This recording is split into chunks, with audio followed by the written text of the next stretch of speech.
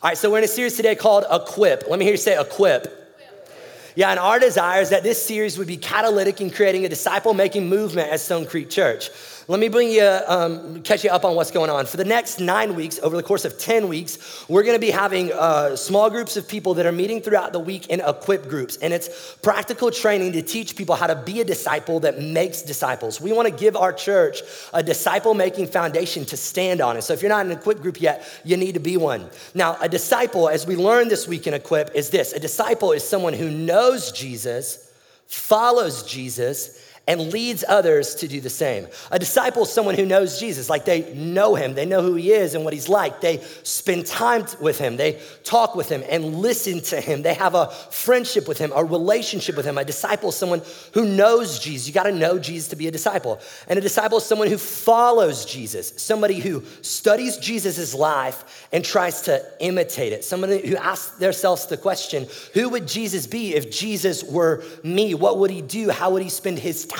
They try to follow Jesus. They take Jesus' commands as commands and not suggestions. That's what a disciple does. A disciple, man, they try to walk as Jesus walked and talk as Jesus talked, not necessarily speaking in Aramaic or walking in Birkenstocks, but you get it, right? This is a disciple, someone who knows Jesus, follows Jesus, and today I want to camp out on this last part, leads others to do the same. I want to say this, disciples make disciples. Disciples make disciples. If I could be so bold as to say, if you are a disciple and you're not interested in engaging and making disciples, you might not be a disciple. Heavy statement. If you are a disciple who's not interested in making other disciples, then you actually might not be a disciple. Heavy statement. Let me prove it to you with the Bible. Let's look at the Great Commission. This is Jesus' vision statement for the church, vision statement for Christianity. He says, go therefore and make, give me that word, disciples of all nations, baptizing them in the name of the Father and of the Son and of the Holy Spirit, teaching them to observe all that I have commanded you. And behold, I'm with you always to the end of the age. And so Jesus, right before he ascends into heaven, he gets his disciples together and he gives them this mission. He says, go and make disciples of all nations. And when you go and make these disciples, teach these disciples to obey all that I've commanded you. Well, what did Jesus just command his disciples to do? To make disciples. And so disciples make disciples who make disciples who make disciples. That's the way this whole thing has been rolling for the last 2,000 years, is that disciples make disciples. The mission is multiplication. You've been given to give it away. Now, here's what I know is I know that Equip is not as edgy as Eyes for Eternity and Hearts for Heaven. And I know that Equip is not as sexy as naked pillow fights and other stuff that couples do. If you're new, that was a real marriage series that we did in the fall. You should go check it out. If my calculations are correct, we did that marriage series 8 months ago, and one of the guys on staff, his wife is pregnant and is due next month. Feels like it worked, you know what I'm saying? Feels like it worked. So check that out. So I know that, man, Equip, it might not be as edgy and it might not be as sexy, but it is massively necessary if we want to be a biblical church. And we want to be a biblical church. Let me prove it to you. Ephesians chapter 6, or Ephesians chapter 4, it says this, and he gave, that means Jesus, the apostles, the prophets, the evangelists, the shepherds, and teachers to, give me that word, equip the saints for the work of ministry, for building up of the body of Christ. Okay, so according to scripture, my job, like as a pastor, and our job as a church staff is to equip you, the everyday Jesus follower, for the work of ministry. It's to equip you to join Jesus in his mission of building his church. Like what's happening right here, like this isn't entertainment. This is equipping. Like our goal is to do everything that we can. The people who have been gifted as prophets, apostles, evangelists, shepherds, teachers, those are pastors, people who work at churches. They've been gifted to give to you the tools and the training and the development that you need so that you can be deployed out into the world and join Jesus in his mission. Like we are in your corner. Like I want for you to hear us say this, like as a church, we are in your corner. We want to walk alongside you and train you and talk with you and develop you and give you all of the training and schooling and gifts that we've got to be able to equip you and put you in a position where you can live for what life is actually supposed to be all about. And that's making Jesus famous. Like, we don't want for what happens on this stage to determine how much Stone Creek Church grows. Like, over the course of the next 9 weeks, we're gonna be doing this Equip series in tandem with Equip groups. So we wanna see like an uncontrollable, unstoppable, grassroots discipleship movement happen here at Stone Creek Church. We don't want for the growth of this place to be determined by songs and sermons. I mean, they're dang good, don't get me wrong, but like, we want it to be bigger than that. We want it to be faster moving than that. We want for it to be unstoppable and uncontrollable. And that happens when a group of people get equipped, trained, discipled, and become convinced that the love of Jesus is so scandalous and so good that they can't keep it to themselves.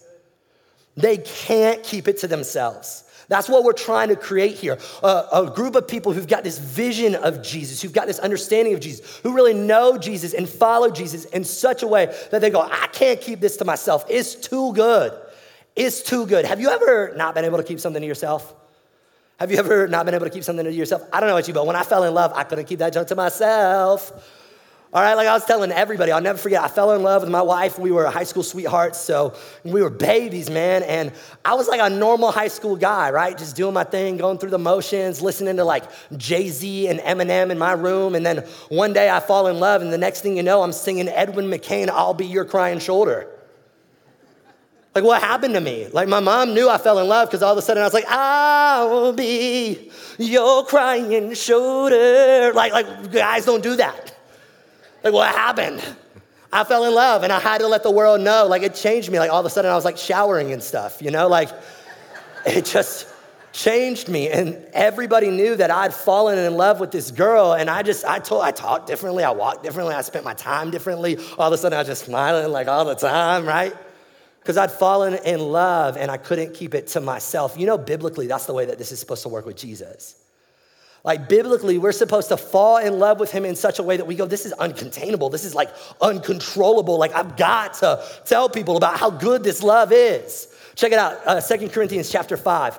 It says, therefore, knowing the fear of the Lord. Now, let me unpack that for you for a second, because I don't want for you to think in your mind that that's like knowing that I'm afraid of God. That's not what it's trying to communicate. The word fear here would actually have this idea of awestruckness, knowing the amazingness of God. It's this idea of being astounded by his glory, being astounded by his goodness, knowing how great he is, knowing how big God is.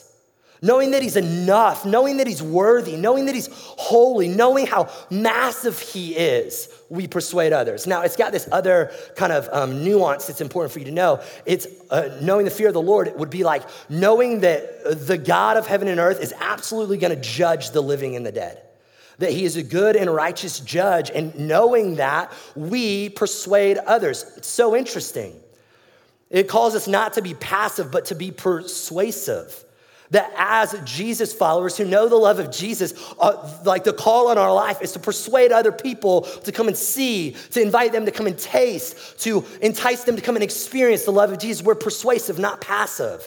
It's not this version of Christianity where we're just sitting back hoping somebody notices our life and asks us what's different about us.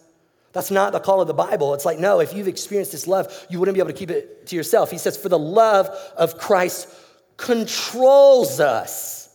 Because we have concluded this, that one has died for all. You see, we've concluded that Jesus, 2,000 years ago, died for all of humanity. It wasn't just for like one person or two people. It just wasn't for white people or smart people. It was for all people. Like, there's no one who this love is not for. And so now it controls us to the point that we can't keep it to ourselves. We've got to tell everybody, because he died for all, that those who now live might no longer live for themselves, but for him who for their sake died and was raised.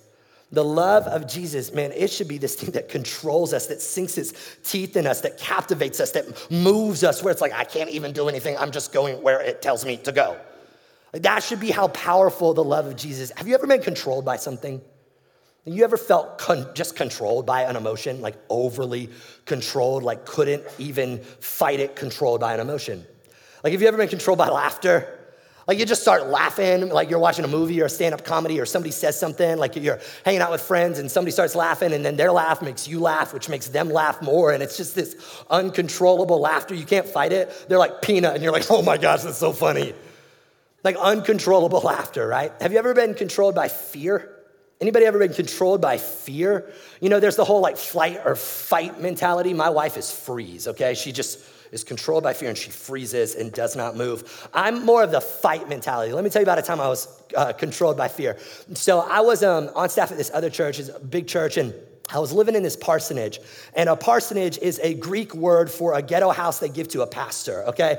That's what a parsonage is. No, I'm so grateful. It was such a gift. They were so generous. But this house, y'all, it was toe up from the flow up, okay? Like I would be stepping and be like, am I gonna fall like through the flooring? There was like a mushroom growing up in the bathroom. And that's not because I was like into horticulture. It's because there was black mold, okay? So the house had this weird airflow thing that would happen where all of a sudden just doors would open and close, and the house, like the bathroom door open and then close, and then bedroom door open and close. And so this house was just ghetto, okay? And so one night I'm laying in this house. It's a Saturday night. Church the next morning. It's, probably 10:30, 11 o'clock at night, and there's a thunderstorm that's happening. And so I'm laying in bed getting ready for church. Lights are out, and all of a sudden, I hear that airflow thing that happens with doors happen, but it doesn't happen with a bedroom door or a bathroom door. It happens with the front door. And so immediately I think, oh my gosh, somebody's in my house. And so like I have this moment where I like panic and I think like, man, should I get my gun? And then I realize that like I'm a student pastor and they might be trying to prank me and I don't want to go to jail. So I take my chances with hand-to-hand combat. So true story, I roll out of my bed like I'm an army ranger. I army crawl on the ground to the door of my bedroom. I get up and I like straight Mission Impossible it into the hallway. Okay, and so I'm like posted up against the wall and like I'm a fighter, right? Like I'm getting ready to fight this person who's coming to my house. Like you stepped into my territory, it's on like Donkey Kong, okay? And I know you might be thinking right now like, Joey, like you don't look very big. Like what are you gonna do? First off, offensive.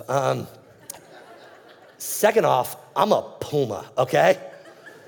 So I might not look big, but I will come at you so quick and I will bite you if I have to, okay? So like, that is where I'm living. So I am ready to fight, all right? So I'm posted up against this wall and I do one of these. I look from the wall in the hallway and I swing around and I look into the living room. And sure enough, I see this outline of this body that is standing by the door. And I swing my head back around. And in that moment when a fight is actually gonna happen, I'm not as brave as I thought that I was. And I'm like, oh no, mommy. But something just snaps in me, something just breaks in me, something takes control of me, and I go, it's about to go down. And so I take one step into the living room, I take one step onto my coffee table, y'all. I jump as high as I can in the air, make myself as big as I can. I squirrel dive, and I tackle that coat rack. I take that coat rack out, dominated that coat rack. This is what fear does, yeah? Fear controls us. Fear has a way of making us do the irrational, the unthinkable, the inconceivable. It causes us to do things that we would otherwise never do when we get controlled by something. And this is exactly what followers of Jesus should look like. There should be this love that we've tasted, this love that we've experienced, this love that we've encountered that is so intoxicating, so invigorating, so life-defining that we are controlled by it. We can't keep it to ourselves. We can't just put it on the back burner. We can't go on with life as normal. It should control us. Do you know the love of Jesus in a way that controls you? I'm just gonna be real, I do. I know the love of Jesus in a way that it's changed everything about me. Like there is no other place on planet Earth where I have found forgiveness. And I don't know what the story of your life is or what you've done, but it's the only place I found forgiveness. No strings attached, no ifs, ands, or buts, no conditions, doesn't give up, doesn't get tired, doesn't tuck tail and run. Forgiveness. All my flaws, all my insecurities, all my doubts, all my lies, forgiveness. It's the only place I found it. No, the love of Jesus is the only place that I've been able to find something in my soul that is strong enough to help me get past my past. Like the presence of Jesus, it is so good, it is so real that it's the only thing that's been able to allow me to look at these mistakes in the rearview mirror of my life, to look at my shortcomings and my flaws and my doubts and go, it's okay, I'm not that person, I'm who you've said I am. It's the only place I felt at home, the only place I feel like I can let my guard down, the only place that I feel like I've got strength. It's the only place that I feel like there's hope that matters where I can just be me, not pretending, not putting the mask on, not the Instagram version of myself that I want everybody else to see, just who he created me to be. This is the love of Jesus. The love of Jesus that hunted me down when I was abandoned by my dad, abandoned by my mom. He said, I will take you in and be your father. I will adopt you. I will choose you. I will love you. I will walk with you and work with you and never leave you. He's the friend that sticks closer than a brother. And he meets all my needs. He is the bread of life, the Alpha, the Omega, the beginning and the end. And he loves me, calls me by name, wants to walk with me, wants to place a call on my life that matters. This is insane love, scandalous love. Illogical love, undeserving love. How could we keep this love to ourselves? Think about how desperate the world is for just a second. Think about the antidepressants and the alcoholism. Think about the counseling sessions and the thoughts of suicide. Think about the people who are lonely and insecure and feel inadequate and who feel forgotten, who are desperately searching. Think about the people who will use their bodies to just feel something that matters. Think about how lonely and desperate and searching this world is for love. And we know love, real love, transformative love. Jesus is love, and we're going to keep it to ourselves. That's crazy. That's illogical. That doesn't make sense. When you know this love of Jesus, it controls you, it captivates you, it grabs a hold of you, and it commands you that you share this love with other people. It's the only option. Nothing else makes sense. Nothing else makes sense except for us to be able to share this love with people. Did you know that 60%, this just blew my mind, 60% of Christians will live their life and they will never have a gospel conversation with an unbeliever? 60% of Christians who say that they know this all-consuming, destiny-altering, identity-shaping love keep it to themselves all the days of their life. This love that is available for all people, they never tell anybody. And you may hear 60% and you're like, well, I mean, we ain't doing that bad. Well, that 60% incorporates the rest of the world who actually lives on mission. If you look at American Christianity, 95% of American Christians say that they have never shared the gospel with an unbeliever. That is mind-blowing. It doesn't make sense. It's like in our lives, have you not noticed like how wired we are to share? Like we just share. We share everything. Like we share stuff on Facebook and Instagram. We teach our kids to share their toys. Like but it's hardwired in us to just share. Like we share bad news, much less good news, right? Like we definitely share good news. Like you go to a restaurant and you try something, you're like, oh my gosh, that's so good. What do? You take a spoon of it, you stick it in your spouse's face and you're like, try this. Because we're wired to share, right? Even bad news we share. Like the other day, my wife, she was changing one of our daughter's diapers, and she was like, oh my gosh, oh my gosh. She goes, this smells horrible, smell it. I was like, I'm good. Yeah, I'm good, no thanks. Like, I don't think it's changed that much, Like, I know what I'm gonna find on the other side, but we're so wired to share even bad news, and we've got good news. The best news. We've got news of life and immortality, news of peace and hope, news of belonging, news that people who are lonely and scattered and don't know what life is all about, where they can have purpose and feel at home. We've got good news, and yet we keep it to ourselves. It's so funny, right?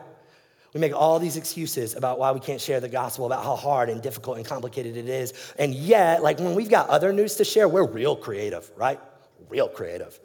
Like, I don't know about you, but like when I proposed to my wife, I was real creative, super creative. Like you ever seen like high school students ask each other to prom? It's like, look at this big old sign and I got all these like rainbows and butterflies and like, a pig that I'm like, just crazy stuff, illogical stuff that doesn't even make sense. Like you popped out of a hat to ask her to prom. Like, I don't even understand. But we get so creative to tell people these other news, but when it comes to the best news, we just keep it to ourselves. And there's all these excuses, aren't there? And they're legitimate. They're excuses that I feel in my soul that creep up in me that I'm wrestling with too. Like we start to think, man, I just don't want to be judgmental. I just don't want to be judgmental.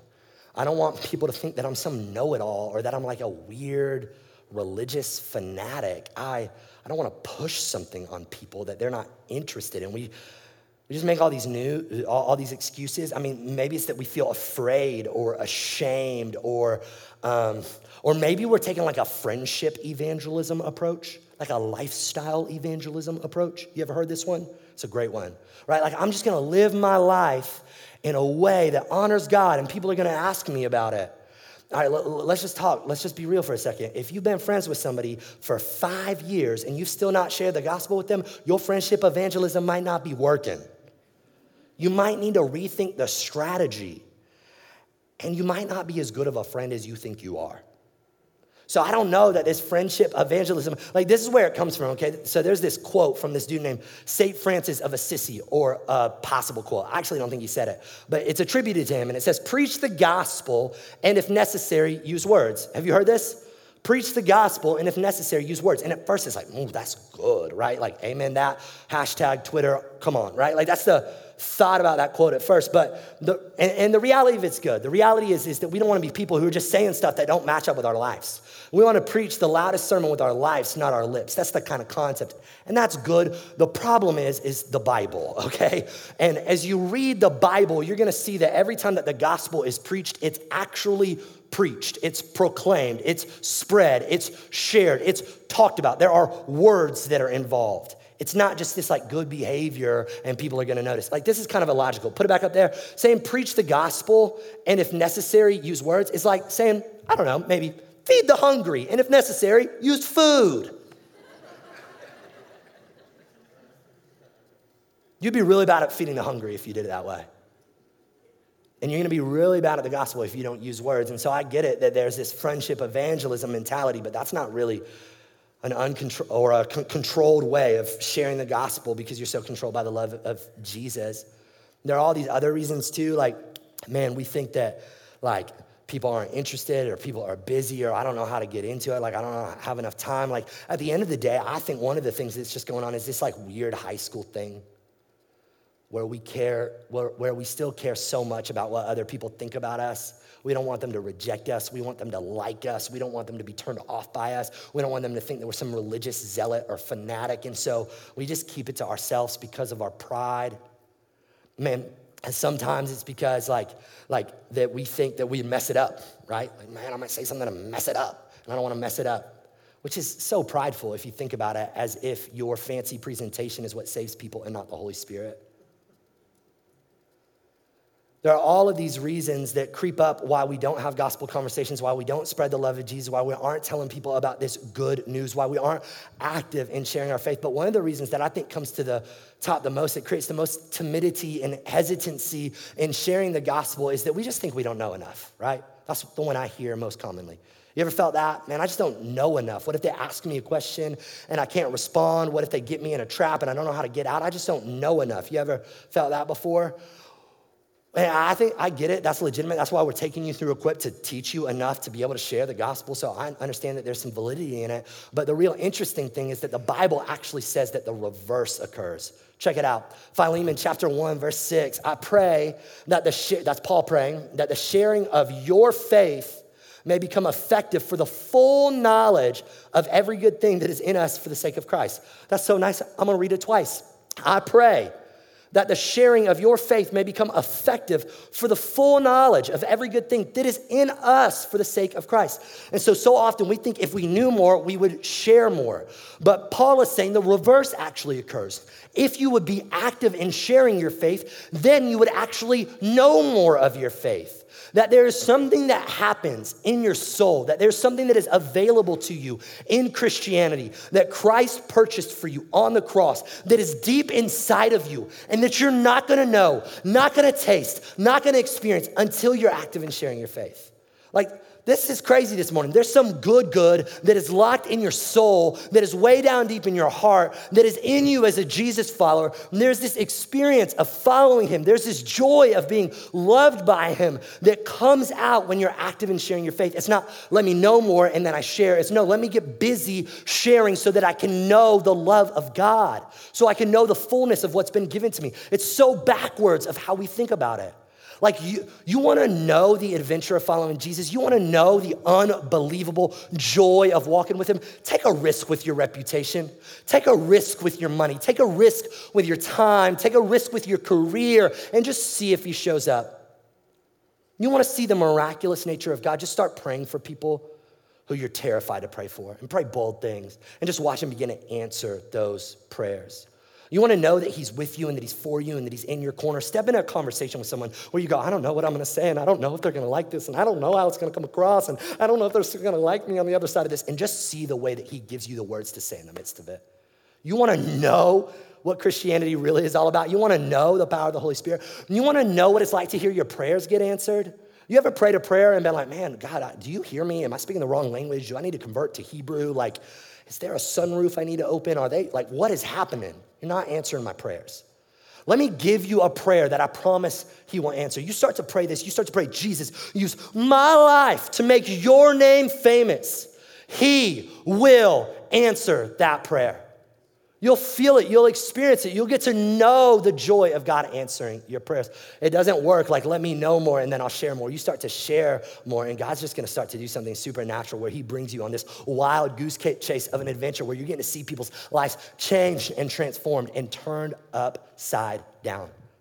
This is how we're supposed to live. This is what we have been called and invited into. This is what we're trying to equip, to create within you. We want to be a people who live on mission to make the name of Jesus elevated for every person to see. One of the most dangerous things that can happen is that Christians can become these inward-looking, comfortable people. Like if you were to look at the early church, the thing that you would see the early church marked by is boldness. It's boldness. You read through the book of Acts and over and over and over again, you're just gonna see, and they were bold and they boldly proclaimed and they boldly preached, and with boldness they went. Now, let me do some work on that idea of boldness, okay? Because this is what a lot of us think, is we think that boldness is fearlessness. And boldness is not fearlessness. These men were afraid. These men were terrified. These men had actually tucked tail and run. They had headed for the hills. They thought that the movement was over. They were afraid. But then something happened when Jesus rose from the dead and they received the Holy Spirit, where in the face of great fear, they still moved forward. Boldness is when I am afraid, when I am scared, when I'm not sure, when I'm really nervous, when I've got this timidity and I've got this insecurity and I've got these doubts, I still go.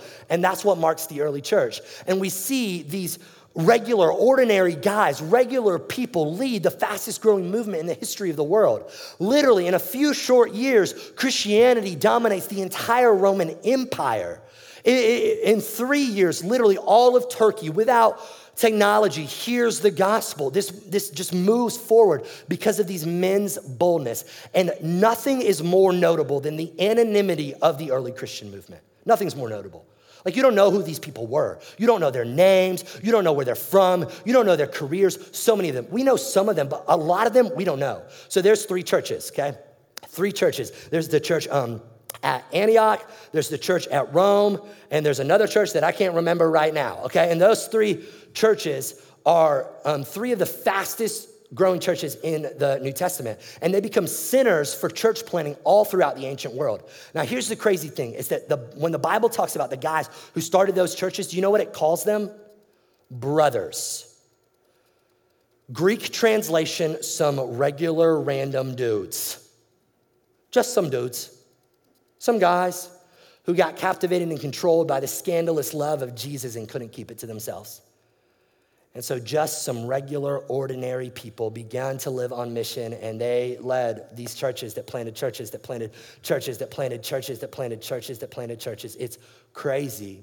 Like, it's regular people. It's not the pastors. It's not the professionals. It's not the church's job. It's not like if we get our social media plan up and our Instagram gets better, then the world will come and know. No, when you get engaged, when your heart gets controlled, when you're captivated by the love of Jesus, and you see it as your job, the way that the early church saw it, it's their job to be a sent one, a heralder of this good news, a teller of this message.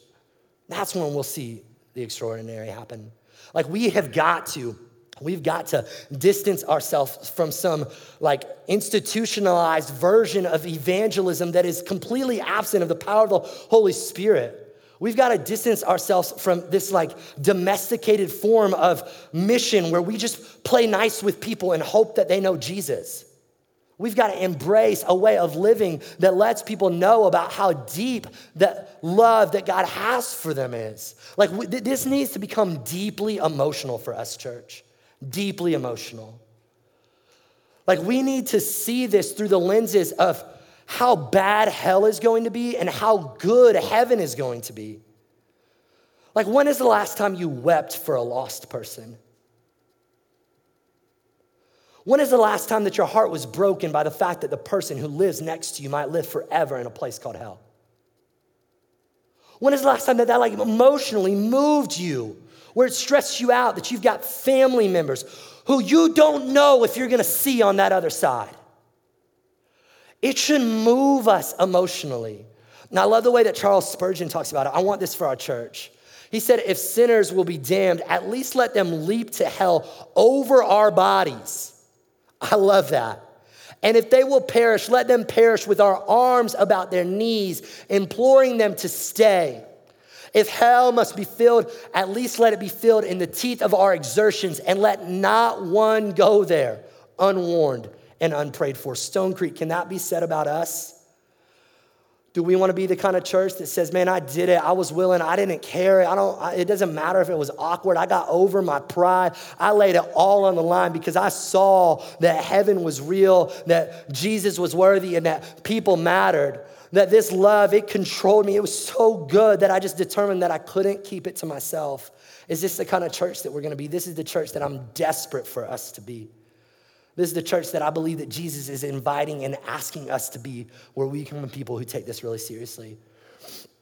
Check it out, Mark chapter 16, verse 15. Jesus said to them, go into all the world and tell the gospel to all creation.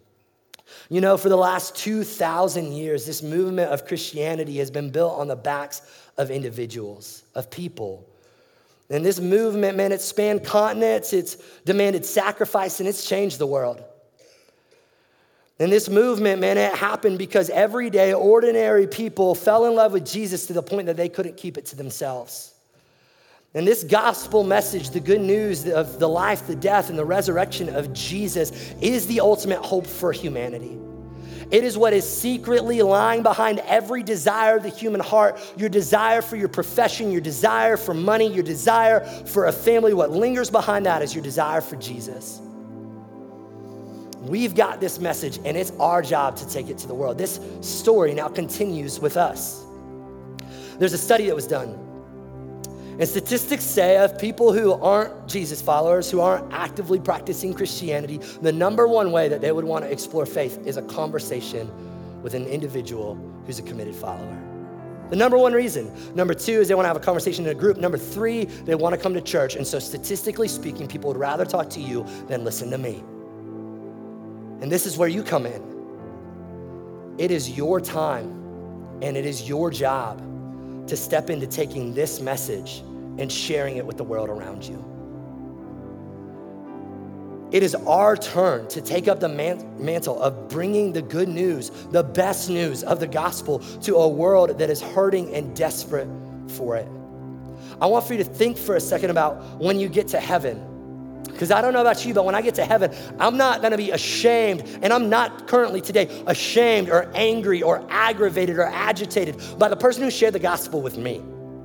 I'm really grateful that they were willing to offend me. I'm really grateful that they were willing to make me uncomfortable. I'm really grateful that they had the bold bravery that it required to tell me about the love of Jesus. I'm just so grateful. And I want for you to think about when you get to heaven, and I want for you to have this picture in your mind. I wanna have this picture in my mind that somebody's gonna walk up to me and they're gonna go, hey, Jesus saved me, but you told me. And I might not be here if you hadn't. Who's gonna say that about you? Who's gonna say that about me? And so Stone Creek, here's what we wanna do. I'm sure you've been wondering what this go and tell wall is. We've got it here for this Sunday. And over the course of the next 10 weeks, We want our church to have 1,000 individual gospel conversations. We want for there to be 1,000 moments where you boldly step into a conversation to tell somebody who may not follow Jesus about the story of what Jesus has done, where you present the gospel. We want it to happen 1,000 times. You go, Joey, that sounds like a big number. Yeah, but we got a big God, and we got a big story. And there's a big number of people who don't know him yet. There's a big amount of love that God wants to drop on humanity. And so we want to have 1,000 gospel conversations. And so what's going to happen in a second is you may notice that there's ping pong balls all over your seats, and there's Sharpies. We want for you to think about who's your one. Who's your one? Who's that one person who you know, man, they probably don't know Jesus. They don't know a love like this. They've never walked with him and been known by him and had their identities changed by him. Who's your one? We want for you to write their name on that ping pong ball. And then as we worship, what's gonna happen is you're gonna come and you're gonna drop that ping pong ball in this go and tell wall as a statement saying, I'm gonna step into sharing the gospel with this person. And then we're gonna begin to pray for you. We're gonna pray over every name, on every white ball, over every conversation, over every person, over every opportunity that God would open the door and that you would be brave and bold. And then what we're gonna do is you're gonna come back, and that go and tell wall is gonna be in the center of our lobby for the next 10 weeks. And we're gonna have this bucket of orange balls. And every time that you share the gospel with the person that you wrote their name on that ball, you're gonna write their name again, and you're gonna drop it in this wall in an orange ball. And we are going to be in the lobby, and every time an orange ball drops into the bottom of that go and tell wall, we are gonna lose our minds. We're gonna party and celebrate and cheer and dance because the gospel is moving forward. Now, it's not when somebody gets saved. Success is not in the saving, it's in the sharing, okay? They don't need to pray a perfect prayer, and they don't need to take 3 steps and speak in tongues and get baptized. You need to share it with them. And then we're gonna celebrate that seed has been planted, that the gospel has been proclaimed, and that somebody's eternity might be different. Who's your one? Who's your neighbor or your coworker, your family member that God has uniquely designed you and strategically placed you right alongside so that you could show them this amazing love of Jesus that has come for them? I want to close by sharing with you the gospel. John chapter 3, verse 16 says that for God so loved the world. It's this scandalous love, this ridiculous love, this love. For God so loved the world that he gave his only begotten son, that whosoever believes in him shall not perish but have everlasting life. Let me ask you, have you ever so loved someone? Have you ever so loved something? Have you ever so anything something? Have you ever been so mad that you just like punched a wall, broke your hand? You ever been like so frustrated that you were just like, oh, no even words? You ever been so emotional that all you could do was cry? You've ever been so happy that all you could do was dance? Like my dog, Ziggy, he gets so happy when people come to our house that he's like scratching the floors and barking, peeing everywhere, right? He's so happy that there's only one thing that would really show his happiness. Stone Creek, God so loved you that he did in all of his brilliance and all of his wisdom and all of his creativity, the one thing that he thought that he could do to show you his love, he sent his son Jesus 2,000 years ago to this planet to hunt down a world full of rebels, a world full of people who are uninterested, a world full of people who are lonely and desperate. And Jesus came and he lived a life of perfection, and he performed miracles and healed people and cast out demons. And then he was murdered, brutally, horrifically murdered. He was nailed to a Roman cross. He suffocated on his own blood. There was puddles of blood and tears and pain, and he died for you because he loves you, is crazy about you, is desperate for you. And then 3 days later, he rose victoriously from the dead with this offer that all who would know his love can have life. All who would know his love can have purpose. This is our message. This is our story. We can't keep it to ourselves. We can't keep it on the down low. All we can do is share it. All we can do is tell it. All we can do is push the gospel forward. So I invite you, who's your one? Let's pray. Jesus, I love you. God, I just pray that you'd make us a bold, brave, courageous people. God, I pray that this would be a moment where a culture shifts in our church and each one sees themselves as a sent one. God, I pray that you would overwhelm us right now with the radical love that you've given us. the fact that you've given us a place, the fact you've called us by name, the fact you've erased our shame and crushed our sin. And I pray that you give us a heart that breaks for your heart, that breaks for the people who aren't there yet, for the people who don't know your love, the people who don't know your grace, the people who don't know your forgiveness and your kindness and your mercy and your peace. Break our hearts for them and make us bold. Jesus, let us live like you are worthy and that people matter. And I ask for it in your beautiful name. And all God's people said, amen.